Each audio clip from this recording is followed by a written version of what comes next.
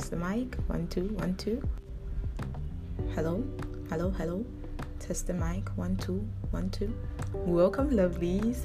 This is the 12th episode of On and On podcast with S1E12. If you're listening to me, congratulations, you've made it halfway through the week. Yay! How is you all doing? How's your week going? Mine has been good. I know today is just Wednesday, but I feel like this week has been long.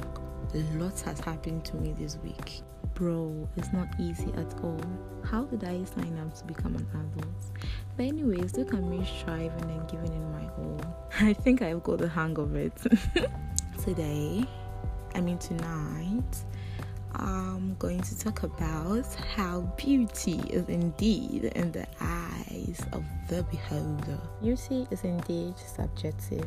So during my research for tonight's episode, it just occurred to me that a whole me, a smart lady like myself, a resourceful person like me, minister of information like me, I did not know who coined out this phrase, beauty is in the eyes of the beholder. So upon tons and tons of research, from Google, I just learned that Margaret Wolfe Hungerford was the one who coined this phrase from a book of hers. I was so shocked I didn't know this. How come? I'm supposed to know everything, right? I'm supposed to know everything in this world. But anyways, every day we learn something new. So I bet you've also learned something new, right? So this phrase was coined by Margaret Wolfe Hungerford. I'm not going to go into the whole history of how she coined this thing. I'm just going to move forward with my talk, with my discussion, with my blabbing. Okay, but before I begin, who knows how to kill a cock? Who knows how to kill a cockerel? Because there's this cock after my life. There's this huge cock in my neighborhood who just wants to disturb me this evening. The cock started annoying me this morning. It has been crowing since morning, bro. I think there's something wrong with it. If not, maybe it's my house people who send that cock, because whenever I take my recorder to try and record a part of today's episode, it starts crowing. It's been like that since dawn, and I don't know if there's something actually wrong with the cock, or it's my house people who have sent the cock to come and destroy today's episode, because bro, this cock is literally out of my life, because it's been standing there crowing non-stop, and I had to delete and re-record. This was the 5th one I've recorded tonight. In all, this is the 7th one I'm recording today, this day, and I have to kill it. The cock is so lucky I don't chew chicken, but maybe I'll kill it and gift it to someone, because this thing can't come and disturb my life. Or I just needed a soundproof room. That would be better. But soundproof room aside, I have to kill this cock. I'll check and see if tomorrow it still crows, and if it doesn't crow, then I know that since the village people have sent this cock. Anyways, cock aside, today I'm going to talk about beauty standards, how perception of beauty is subjective. I really love the fact that beauty varies from country to country, culture to culture, continent to continent, and what have you. So what appeals to you cannot be appealing to me. It can be appealing to me, but it can also be unappealing to me, considering my race or the country I'm from or my culture. So I've come to realize that beauty standards here in Africa differentiates from the Westerns, especially here in Ghana. There are a lot of things that we consider as beautiful that the Westerners consider as not appealing, and there are a lot of things that we consider not beautiful. I won't say ugly, but not beautiful that the Westerners consider captivating. Although colonization has really affected our dynamics, we still have unique beauty standards that identify us as Ghanaians. Ideally, every Ghanaian woman should have a bit of flesh in front and at the back. There's no way you see a totally flat. Well, you might see one, though, not to body shame them, but it's kinda like 1 in 10,000 will you see a completely flat woman in Ghana. At least the person might have boobies or a bit of backside. That's how women in Ghana are. We're big curvious. Because even from our map, you can see that there's a part where in front has a pouch, and at the back is a bit protruding. So from our map, you could see that we are very curvy. Certain physical features here in Ghana that attracts men may not attract the Western men. Something like body hair. In Ghana here, body hair is like one of the attractive parts of a lady. So some men really love it when their women have like hairs all over their body, especially their legs. So you could be walking up the stairs and there could be a man behind you appreciating the hairs on your body. There's no way a Ghanaian woman will feel manly just because of her body hairs. Nah, we take pride in it. That's so different from the Westerners. The Westerners see body hairs as gross, but body hair is a beauty standard here in Ghana. I'm speaking for Ghanaian women because I'm a woman myself and I can relate more to Ghanaian women. So on today's episode, I'll be mentioning the ladies more than the guys. Sorry to the men out there. I'll be giving them more love than you all.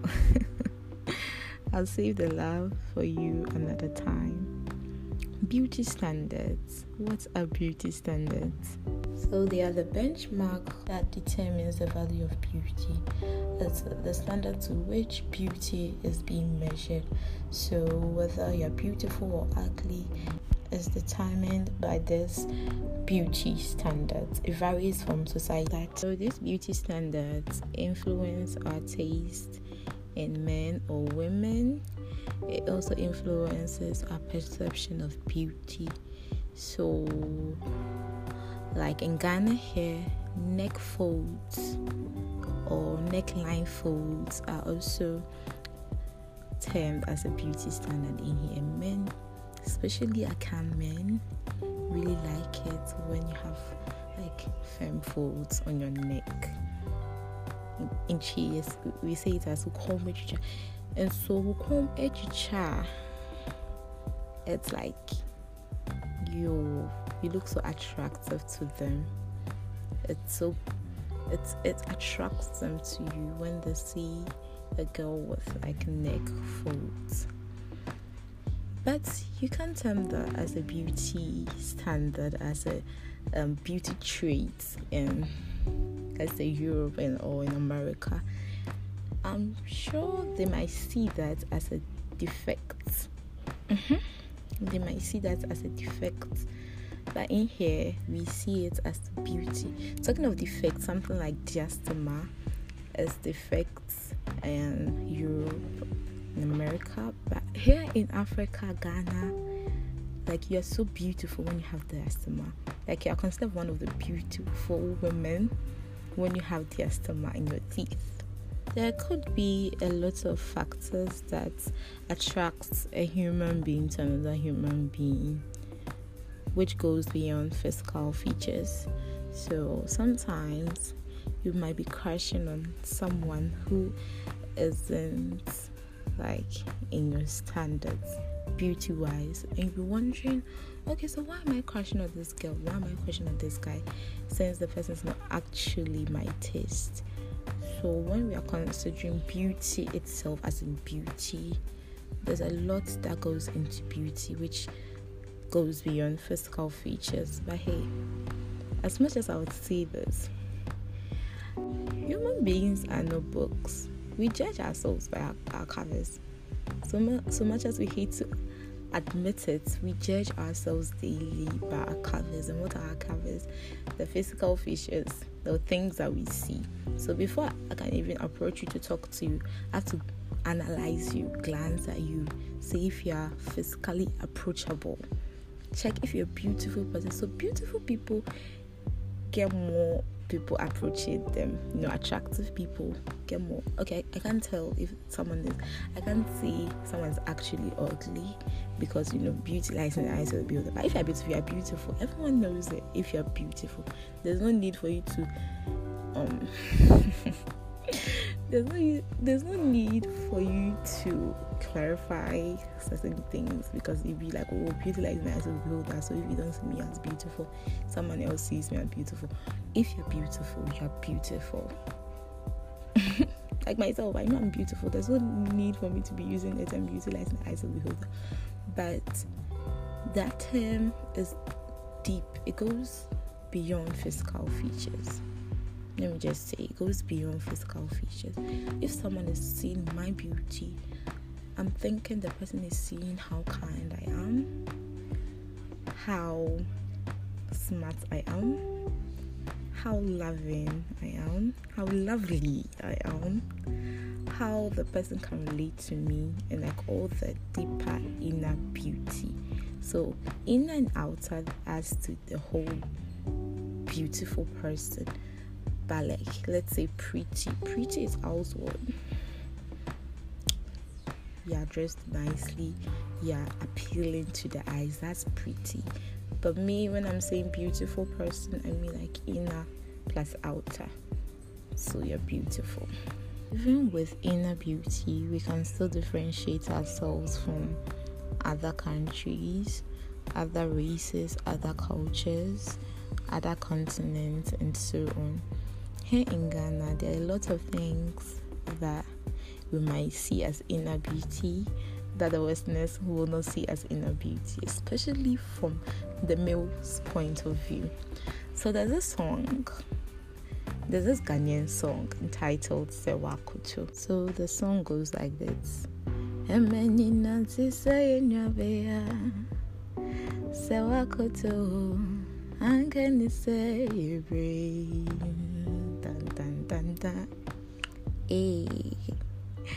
Nanka ofeni sika anka entio enso okwaye mudo nanu nika say wakutete senso obeninya no bakutete senyera nina ni platform so now befa no la so baba baby jeno so born I could see hey, baby, I know what bedroom so damn below. Okay, I know you guys are feeling my voice. Anyways, I'm a big High Life fan, so I've got an ode, so I listen to the oldies. So this song was by Payamwa, I think so. If I'm wrong, forgive me. I think it's by Payamwa. Oh, S1E12. Yeah. Probably. I should get my facts right, but I think it's by Payamwa. So the song is talking about a lady called S1E12, in which the man is trying to tell how beautiful S1E12 is. So he starts by saying, if all ladies are like S1E12, then the world would have been a better place. She is a graceful woman who knows how to walk in platform heels, and she's so cool like cold water. She is as pretty as a flower. And one thing Sewakoto will never do is argue with a man in public. So she will never disgrace herself or wash her dirty linen in public. That's the beauty standard for this Payamwa. He's attracted to such beauty qualities of Sewakoto. So you see, if a Westerner should listen to this song and interpret it, she may not actually like the fact that this is the beauty standard for Payamwa, because to them, standing up for yourself is attractive. Not to say that Sewakoto can stand up for herself, but Sewakoto is such a gracious woman that she will just let it slide because you're below her belt. As in, you're not someone she would disagree with in public or argue with in public, because she is such a courteous woman that she would never lose herself in public. But it'll be different compared to the Europeans and the Americans. Someone will see an outspoken girl and completely fall in love with the person. Someone will see an outspoken girl and think the girl is too wild, in quotes, to be wife or be girlfriend or be friend. Yes. So with our beauty standard, it differentiates across. And to add to it, I'm going to talk a bit about body shame. Maybe we have to do a part 2 of this because I'm running out of time. I'm going to talk a bit about body shame. So I think Ghanaians generally do not body shame, but if we started now, then we adapted it from the Westerners, because our beauty standard includes having a bit of flesh on your body. So with our queens and princesses, they believe in having flesh. You get to having a bit of body mass. Even with our mothers, we want you to go into your marriage life and become plump. So if you start losing weight all of a sudden, they might be thinking there's something wrong with you. In Ghana here, if you start losing weight all of a sudden, people think you're depressed or you're not enjoying life, or there's actually something wrong with you. In Ghana here, if you're big, it's not that of an issue. It's just we don't really body shame in here. Truth be told, we don't bully people because of their weight and because of how skinny they are. If it just started, then we adopted it from the Westerners. There's a lot of things that we adopt blindly without actually going through. And because of social media, because of the access of internet, there's been an exchange of certain cultural traits that are quite negative. There's a positive side, but then negative things are loud, so they are quite negative that we should, as Ghanaians, try and curb it. But anyways, I just want you to know that if you have big lips, big eyes, small eyes, short, tall, fat, slim, got hips or nuts, got butt or nuts, boobs or nuts, you're beautiful, because God has made us all into diverse shapes, heights, complexion, what have you. So you're your own unique, beautiful self. There's no one actually like you. Even with twins, there's something that differs between the two. So you are your unique self. You are your only self. You are only you. There's only one you out there. So embrace it, feel it, hug yourself, look in the mirror and say you're pretty. You're the only girl in the world. I want you to look in the mirror tonight and say, I'm beautiful. I am beautiful. I'm made in God's image, and I'm the only girl in the world.